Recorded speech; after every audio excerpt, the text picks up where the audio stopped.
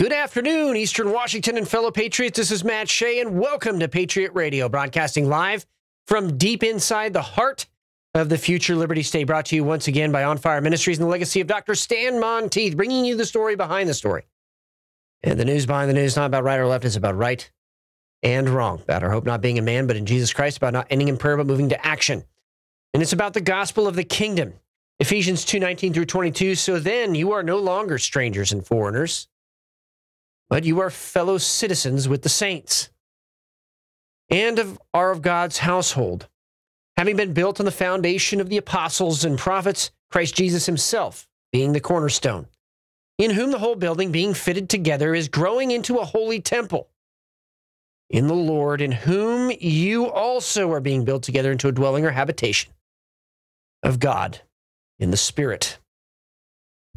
Today, I want to just give an encouraging word to everybody, that I've found that most issues that we face in life have to do with vision, and actually a lack of vision. That when we have vision, there is restraint. When we don't have vision, we cast off restraint.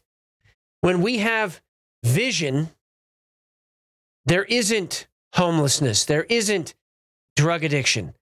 When we don't have vision, those things begin to flourish. When we do have a vision for this country, the United States of America, we don't have to worry about national defense. We don't have to worry about the economy, because those become outgrowths of the vision God has being walked out here on this earth. You know, so many times in the scripture, it talks about books of destiny. It talks about books that have all of the deeds written in them. It talks about books of life. But if you actually read this, David himself, King David, talked about books of destiny, books of vision. God has written his dreams for us, each one of us. And he wants his dreams to come true. And vision, when we see it, it then says in Habakkuk 2 that we need to speak it out or even write it so that that vision has legs and runs. In other words, that vision is born out into the world. And if you just think about this conceptually, we have people that are architects, we have people that are engineers, we have people that are writers, and these thoughts are formed, and then they are put into words, spoken and or on the written page. And because we are supposed to have spiritual thoughts that bring forth spiritual words, well, where do those spiritual thoughts come from? Where does the mind of Christ come from? Of course, it comes from the throne room. It comes from heaven. But in this world, we have things that are stopping God's will from being done in this time. In other words, it's delaying God's will, because God's will never be stopped. His will be done, but it delays it. And the Lord wants servants who say yes to him. And I remember hearing from a very famous person that what happened in their life is the Lord revealed to them that 7 other, or maybe it was 6 other people had said no, up until the point where they said yes, because God's will be done. And he's looking for someone that is after his own heart, that says yes to his dreams, yes to his vision, and wants to walk out that vision, speak it out, write it out, and walk it out for his kingdom. This picture of vision is so critical to understanding the kingdom, but also understanding how the enemy tries to come in and delay God's vision from happening. And here is how it happens.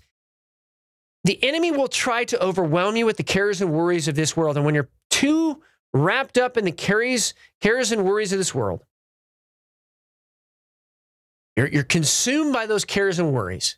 then you're not seeing his vision. You're not walking out his vision because you're being distracted.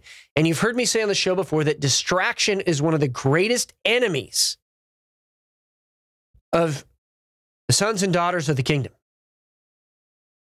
One of the greatest. The other way that the enemy tries to come in is through sin.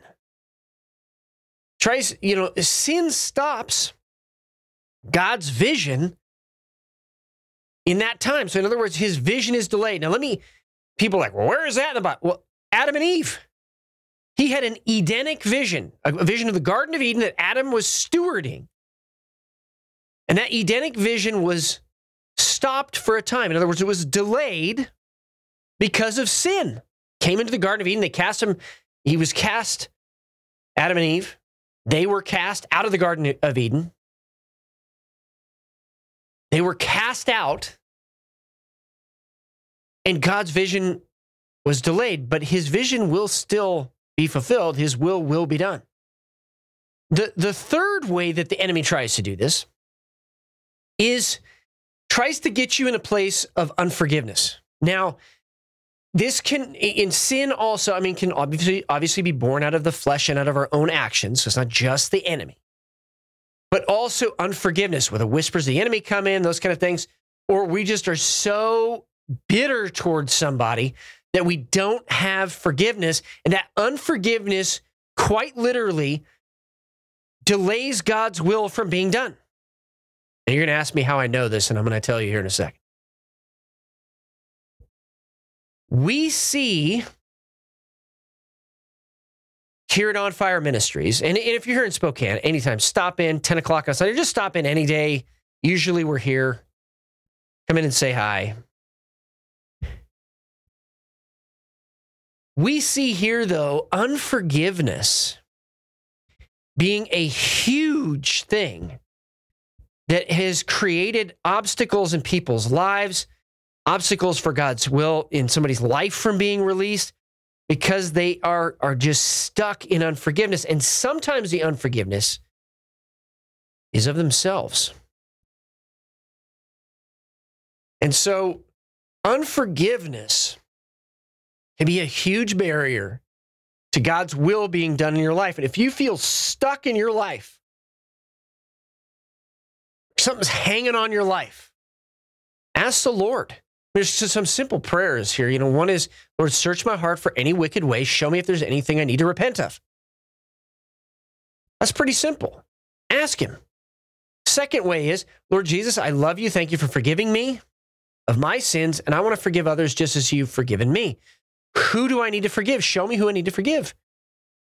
And then forgive them, and then bless them. This is the key part. A lot of people will forgive, but they won't bless.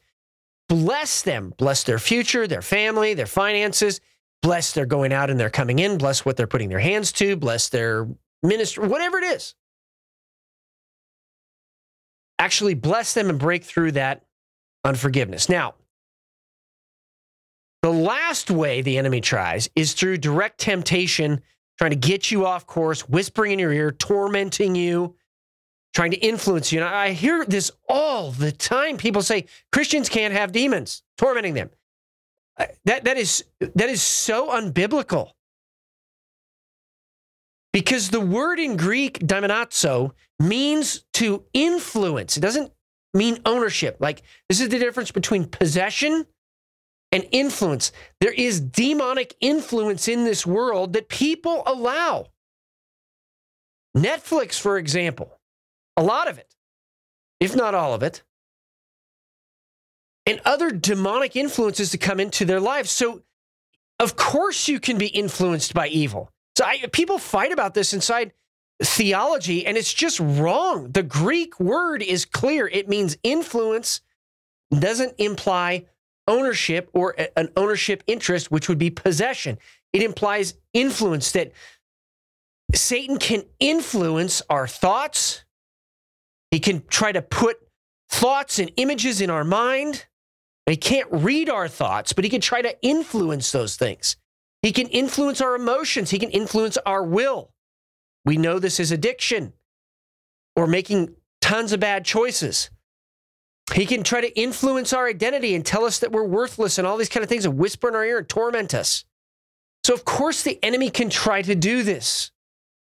And so that's the last way the enemy tries to do this, so you get caught in the trap of the enemy. And then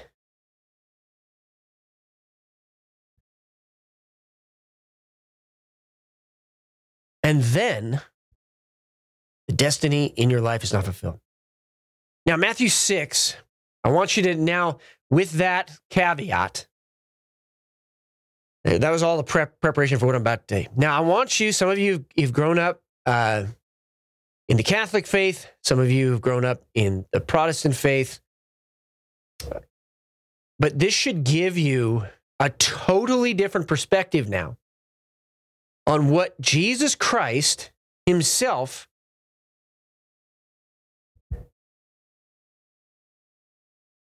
was trying to release in the Lord's Prayer. Watch this. Our Father, who art in heaven, hallowed be thy name. Thy kingdom come. Thy will be done on earth as it is in heaven. In other words, his will is supposed to be done here on this earth. His destiny, his vision is supposed to be released here on this earth. But then he gets into all the things that try to stop it. Give us this day our daily bread, provision, cares and worries, that God is our provider. We don't need to be distracted by the cares and worries of this world. And forgive us our trespasses. Repentance, sin. We need to clean our lives of sin by just simple repentance and receiving his forgiveness and knowing that when he said it's finished, his blood covered it on the cross. And then he says, I love this. Forgive us our trespasses as we forgive those who have trespassed against us. That's the unforgiveness part. And then he deals with the satanic influence, and lead us not into temptation, but deliver us from evil. Now, if you see, there's also the talk about the kingdom, the power, and the glory as well are his. And when we're in his kingdom, those things are shining through each one of us. And it cannot help but release his destiny in our lives. It can't help but transform everything around us for his glory, his honor, and his praise. And that brings us now to your daily intelligence briefing. Now, I want to talk quickly about two things.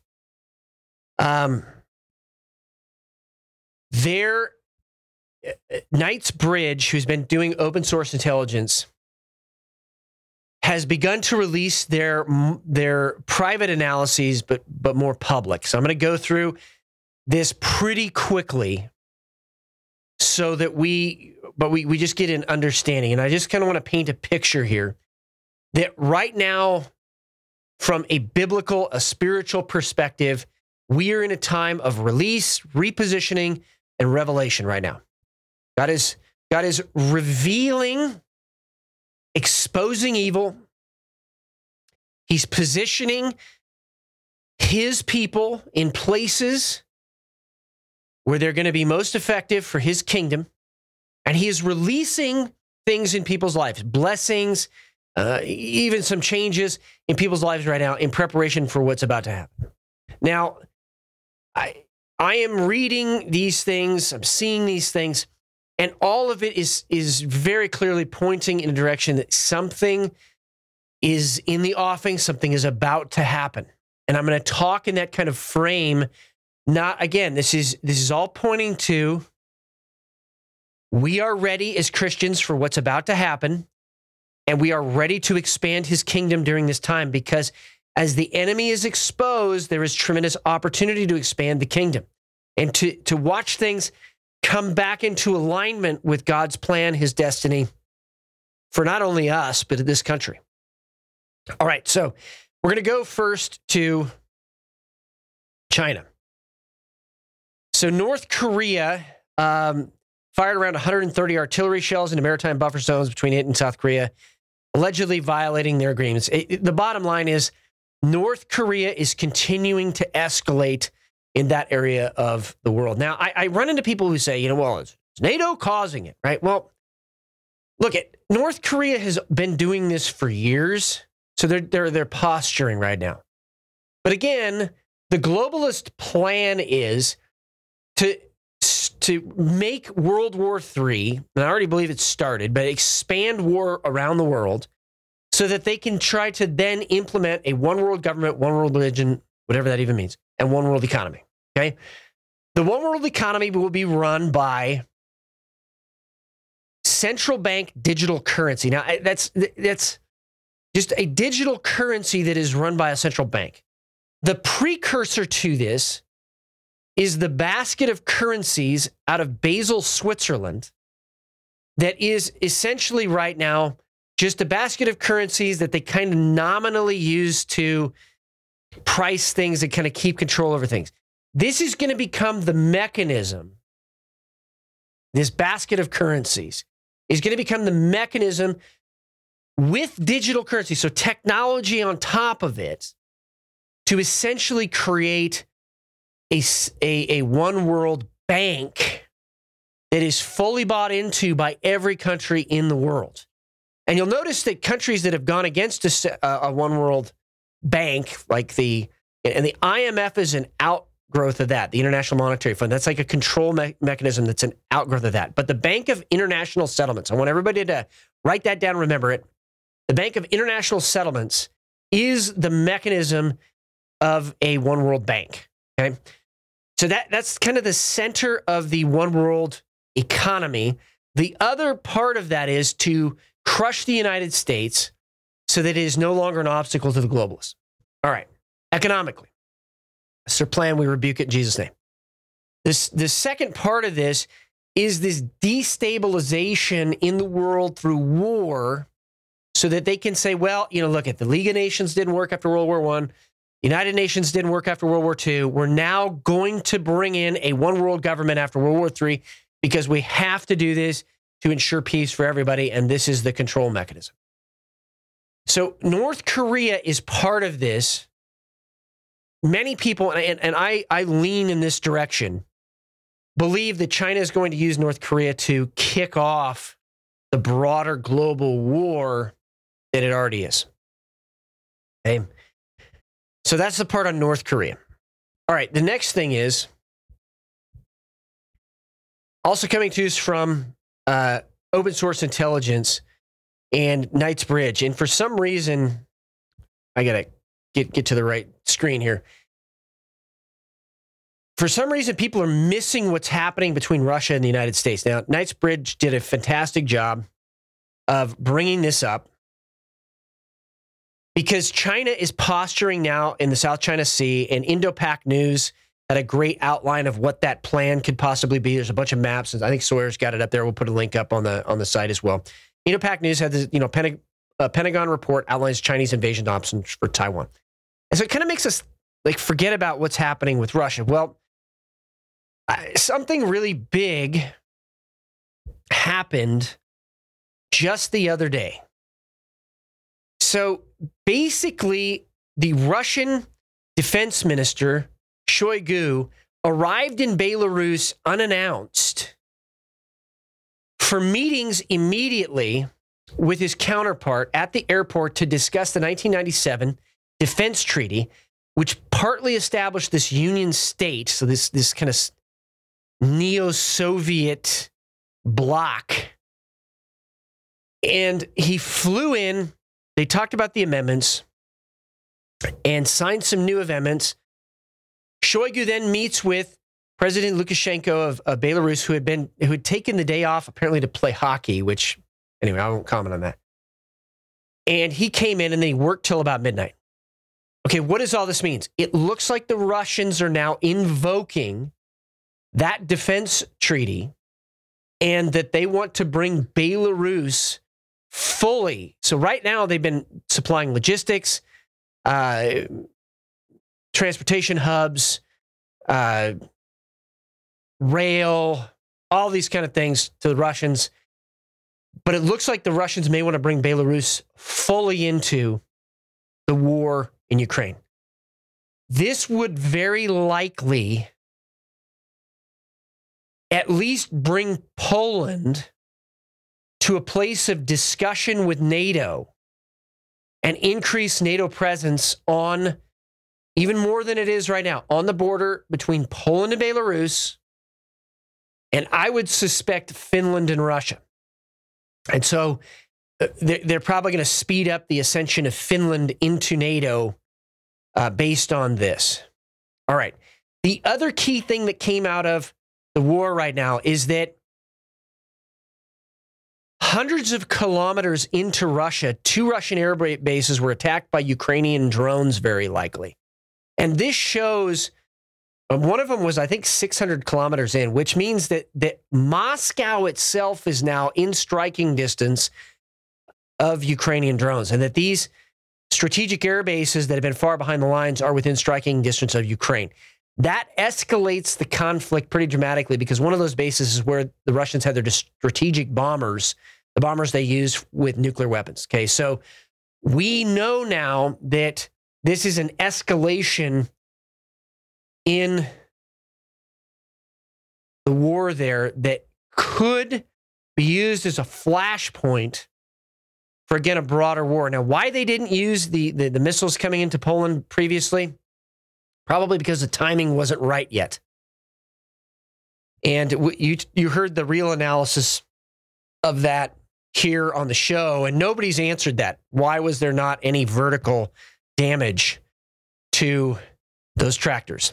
Okay, so you heard that analysis in a previous show. But I want to go to the next step here, that not only does this escalate things in Russia, but the United States is making some defense procurements publicly that are signals that we're getting ready to go to war.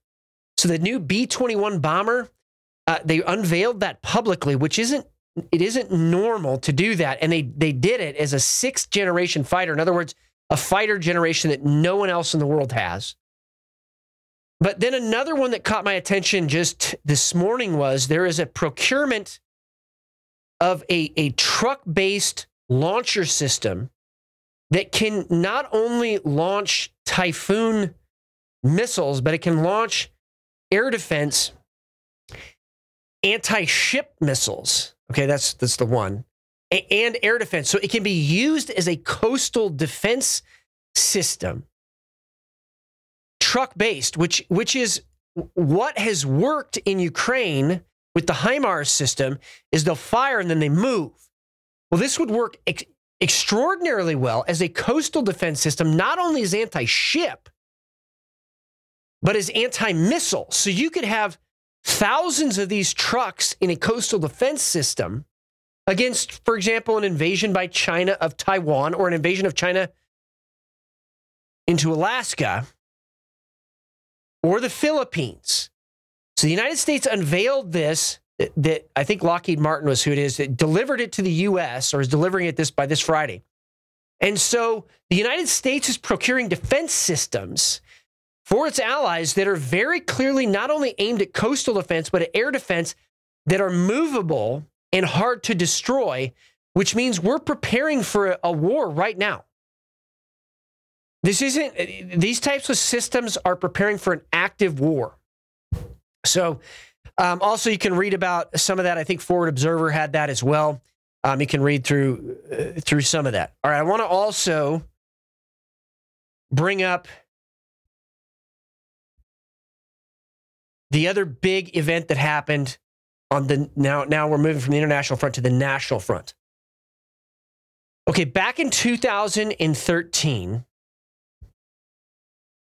there was something called the Metcalf sniper attack. Now, the Metcalf sniper attack was in Northern California. It was a Metcalf power substation that was intentionally attacked. And I want to go through what happened there so we can kind of talk about what just happened in Moore County in North Carolina.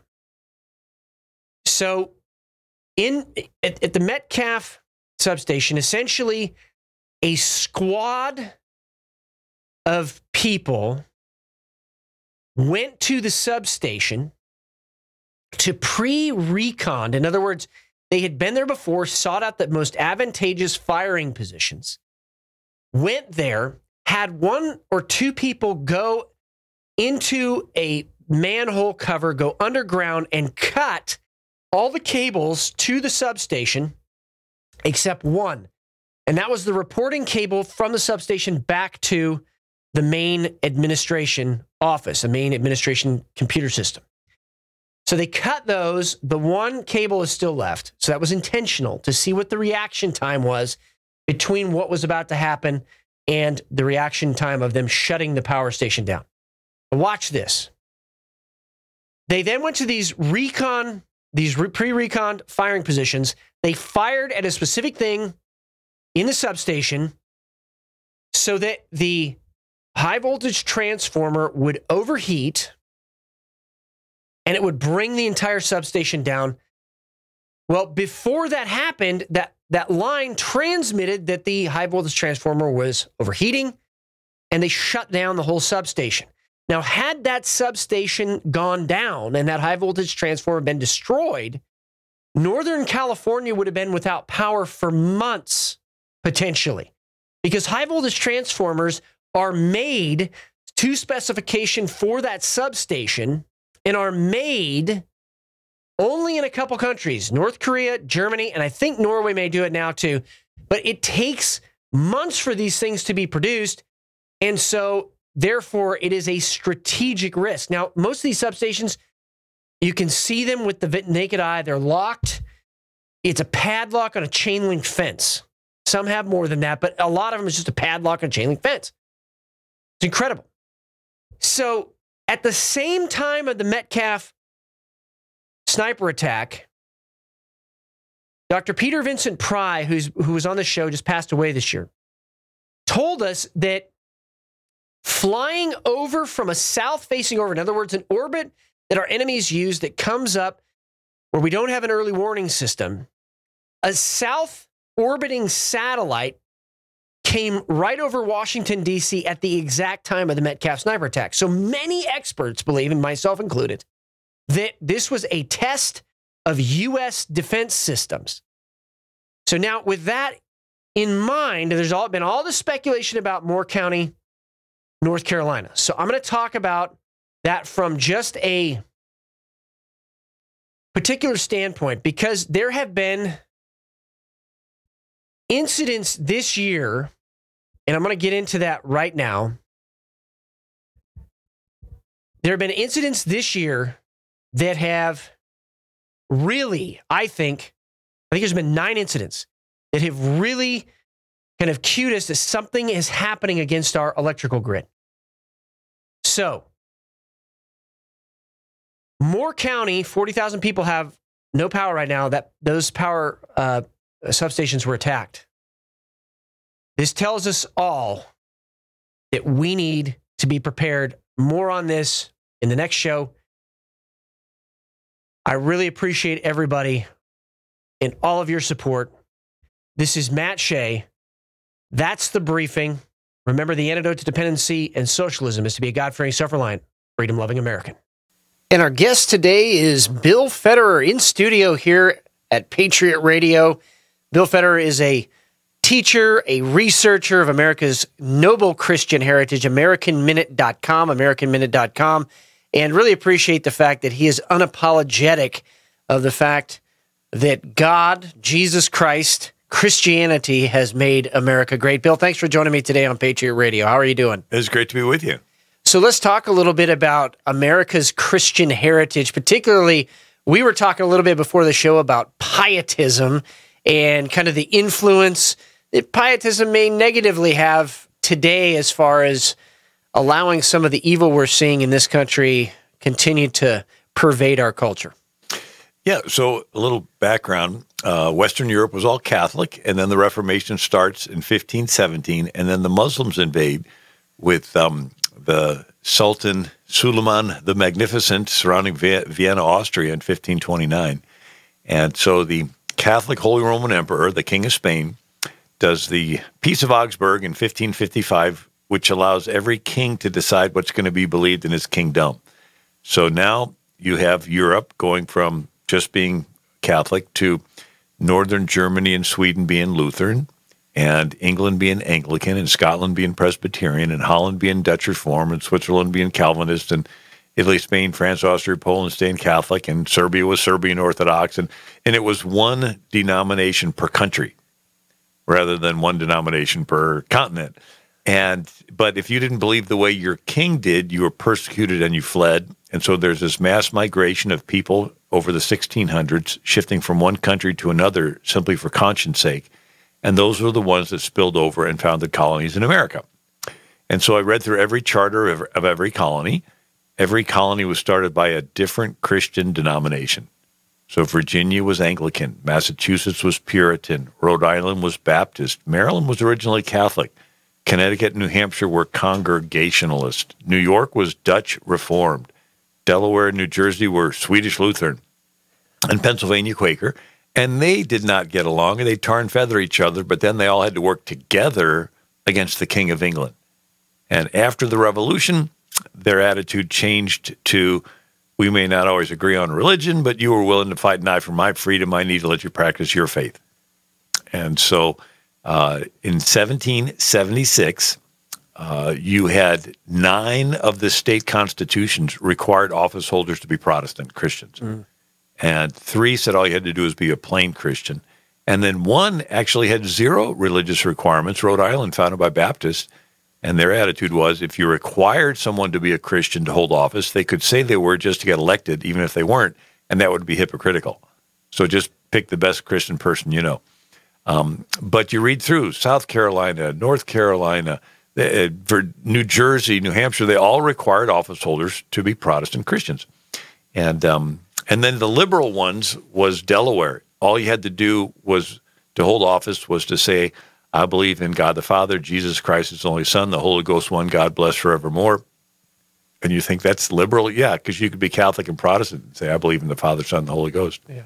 And then another liberal state was Pennsylvania. Ben Franklin signed its constitution, and it said all you had to do to hold public office was to acknowledge God, the creator and governor of the universe, the rewarder of the good, the punisher of the wicked, and acknowledge the scriptures of the Old and New Testament to be given by divine inspiration.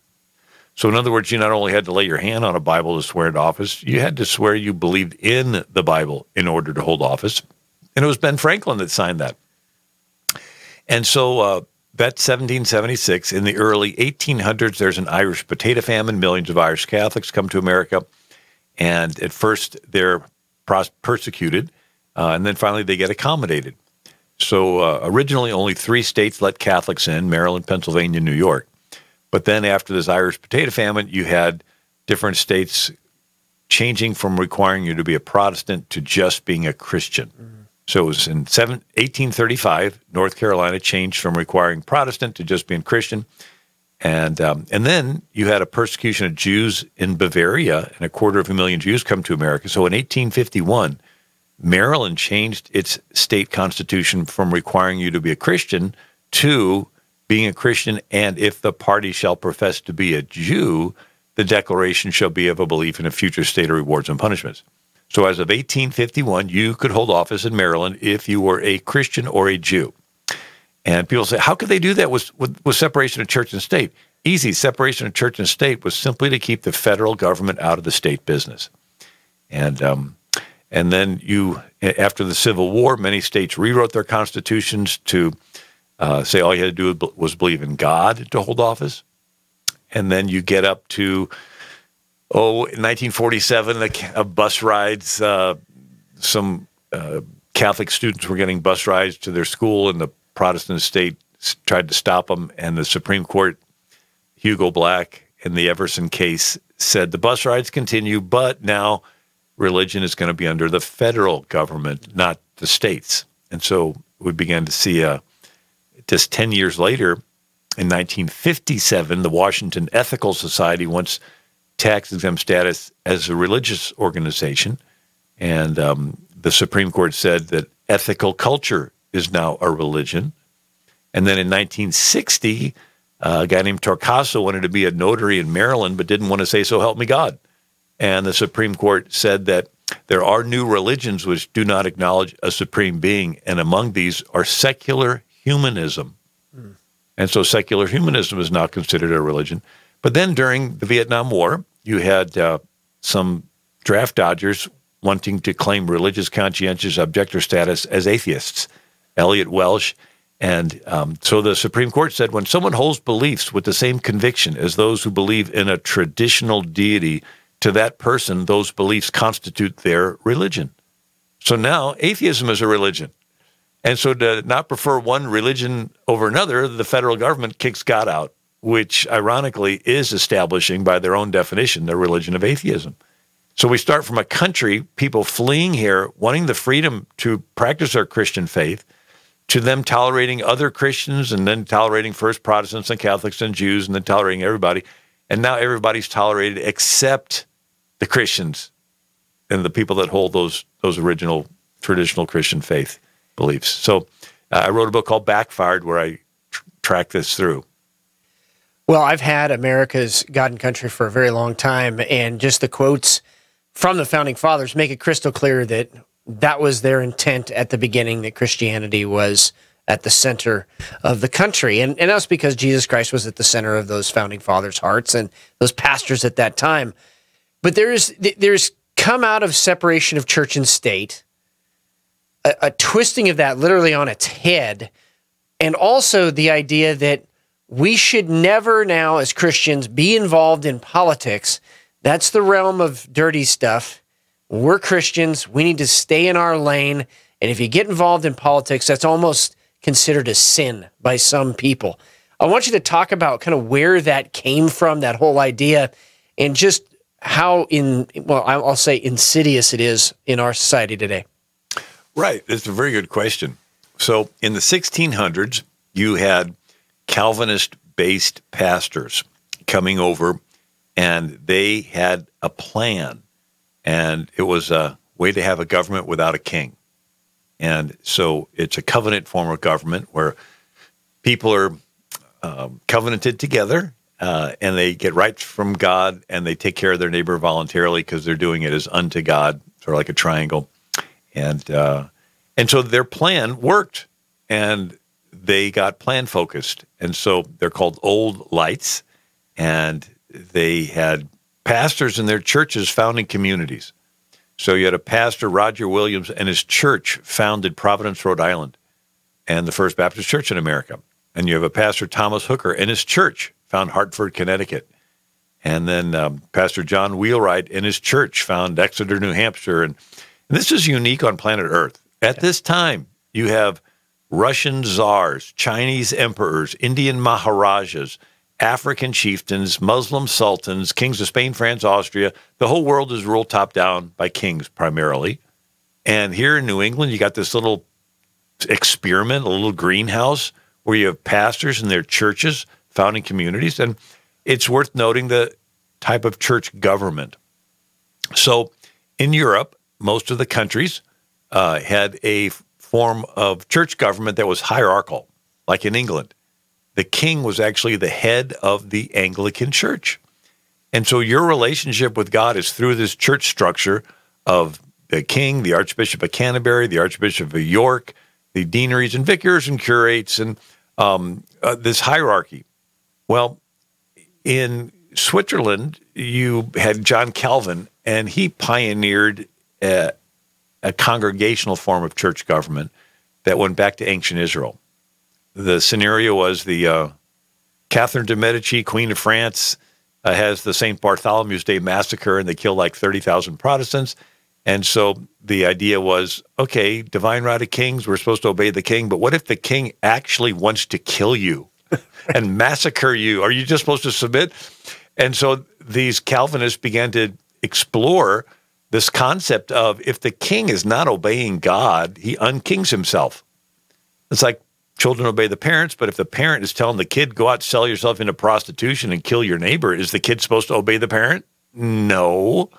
You obey the parent as long as the parent's telling you to do something that lines up with God's word. You obey the king as long as the king is lined up with God's word. But when the king stops obeying God's word, then he unkings himself. And so this is John Calvin's contribution. And so these Calvinist scholars were actually nicknamed Christian Hebraists because they studied the Hebrew history of that first 400 years out of Egypt before King Saul. So around 1400 BC, Israel comes out of Egypt. They come into the promised land. And for 400 years, no king. And it was a system that worked because every single citizen was taught the law. And they were all personally accountable to God to follow the law. And it worked until the priest stopped teaching the law. And that's when they all go to Samuel the prophet. And they say, we want to be like the other countries. We want a king. And they got King Saul. But this pre-King Saul period is what the Calvinist Puritans looked to. The King of England, he looked to the post-King Saul period. So King Saul's the dividing point. Yeah. So these kings of Europe would say, hey, I'm the anointed king like Saul was anointed. But these Calvinist Puritans would say, no, we're the 400 years before King Saul. The original plan where God put the people in charge and everyone's taught the law. And so that's why they taught Hebrew at Yale and Harvard. And they took a congregational form of church government versus the hierarchical government. So the hierarchical government for church is clergy, laity. Clergy does all the ministry, and the laity is lazy and watches. The congregational model of church government comes from the word ecclesia or ecclesia. Ek means out of, ecclesia means a calling. And in Athens, they had 6,000 citizens, and they would call them out of their homes to the agora marketplace, and they would discuss what needs to be done to take care of their city. And so Jesus uses this word where he says, upon this rock I'll build my church, but actually in Greek, it's upon this rock I'll build my ecclesia. Mm-hmm. And it's referencing the body, that everybody's supposed to be involved, an eye, an ear, a foot, somebody. And the pastor's job is to get everybody to have their own relationship with God the Father through Jesus Christ that died on the cross to pay for their sins, and then to get them to plug into the body and do something. Nursery, children's church, junior high, anything that's alive takes in and gives out. Any muscle to grow has to be exercised. If you're going to be that's why I hated the COVID response so much, because it was changing church structure from a congregational model to a hierarchical model, right? Your relationship with God is through the screen. You're listening to the pastor. He's giving a great message, but you hear the message, but what are you going to do? Witness to your pillow? You disciple your dinner plate? No, you need to be around other people. You take in and you give out. And so the congregational model is the church gets together. The pastor, yes, gives a really good message, but ministry takes place. The older lady sees the younger mom. She's all worried and says, what's wrong, honey? Well, the kids and the husband and the job and this and that. And she prays for her, And then the older guy sees the younger guy and says, hey, we're all getting together on Tuesday night, a little men's Bible study, And there's ministry taking place without the pastor having to do it. It's the body ministering to itself. Well, so this is what these New England pastors did. These Roger Williams, these Thomas Hookers, and they basically took their church model of government and they made it their community model of government. Mm-hmm. Everybody's involved in church. Everybody's involved in the community. They actually had one building called the meeting house. And that's where the pastor would teach the Bible, but that's also where they would get together and do their city business. The word synagogue means meeting house, right? It's where the rabbi would teach the law, and that's where they would get together and do their city business. Well, why build a separate building just to talk about a different topic, right? You can have 100 buildings for 100 topics? No. And so when the Revolutionary War starts, the British send over a military governor named Thomas Gage, and he outlaws meeting houses. We don't need the people meeting and discussing. You just do the government mandates. Whatever the government mandates, you just do. Just be a zombie and do whatever you're told. We don't want your input. We don't want you to sit around and talk about what your ideas are. And so that was the top down versus the bottom up. But in America, we basically drew our government, we the people, from the New England pastors who got it from the Bible. What part of the Bible? That first 400 years out of Egypt before King Saul. It was called the Hebrew Republic, and these Calvinist scholars were called Christian Hebraists. Look it up. I wrote about this in a book called Who is the King in America? Who is the king indeed? King Jesus. There is no king but Jesus. Now, I know some people try to argue that was never really said, but I think that there is pretty ample historic evidence that that's what they believed indeed. Let's talk a little bit about this idea that the temple of the Holy Spirit, the body of the believer, is the government of the United States, and this taking of Moses and what happened where all of a sudden you've got 70 people to represent all of the different tribes and families and clans.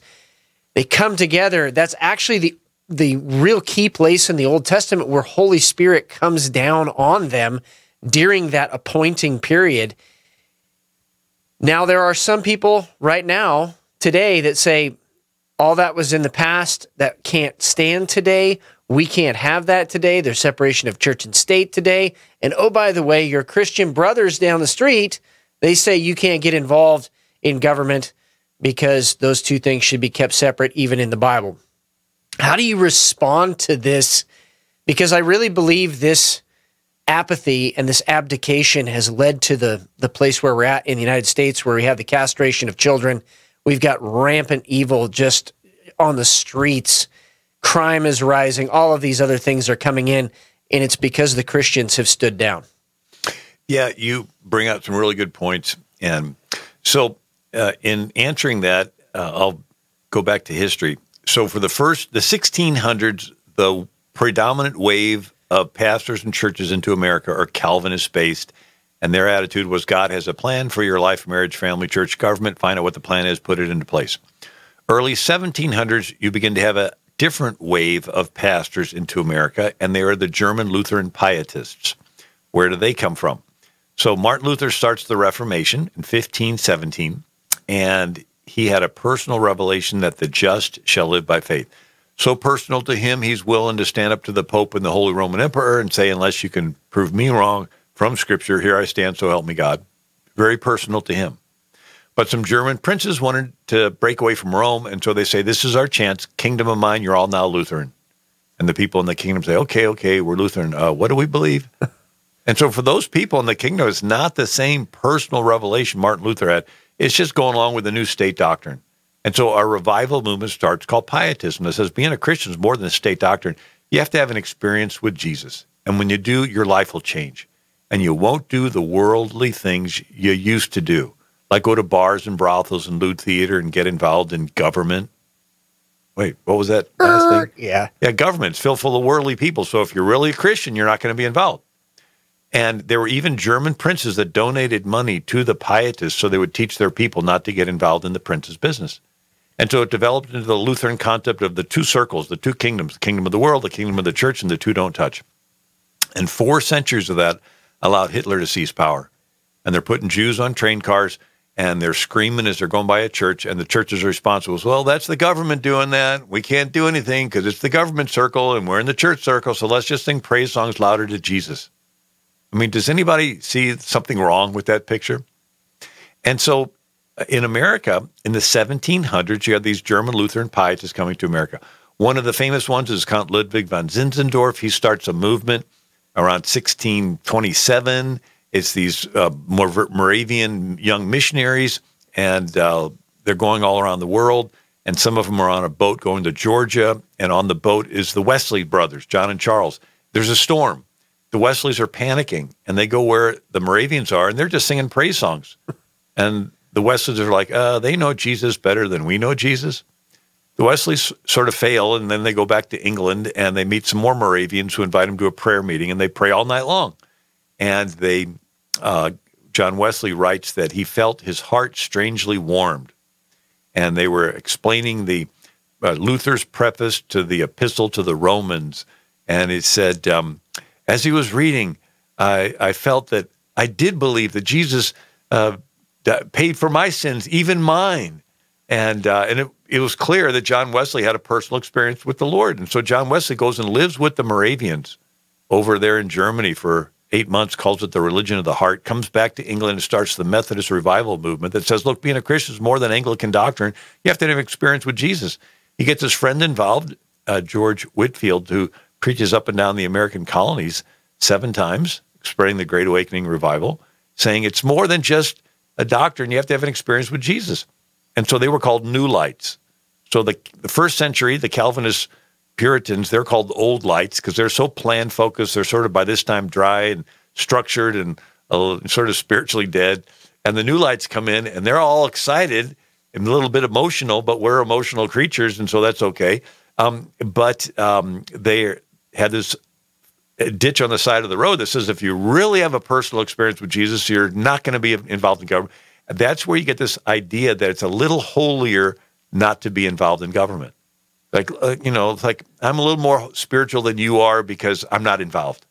And you're a little less spiritual. You're a little more carnal because you're still involved in worldly things. And I just focus on the gospel. I'm purer than you are. I'm focusing on the gospel, and you're still forget the scripture that says a good man leaves an inheritance to his children's children. Amen. But there's a middle of the road. The middle of the road is, yes, it is a personal experience with Jesus, but you want to have a country where your kids can have a personal experience with Jesus. Because if you're not involved, they're going to outlaw the gospel. Right? I mean, they're going to want to tell you that certain things are not sin and other things are, and if there's no sin, you don't need a savior. They're going to undermine the gospel. Then they're going to say it's hateful for you to speak the scriptures.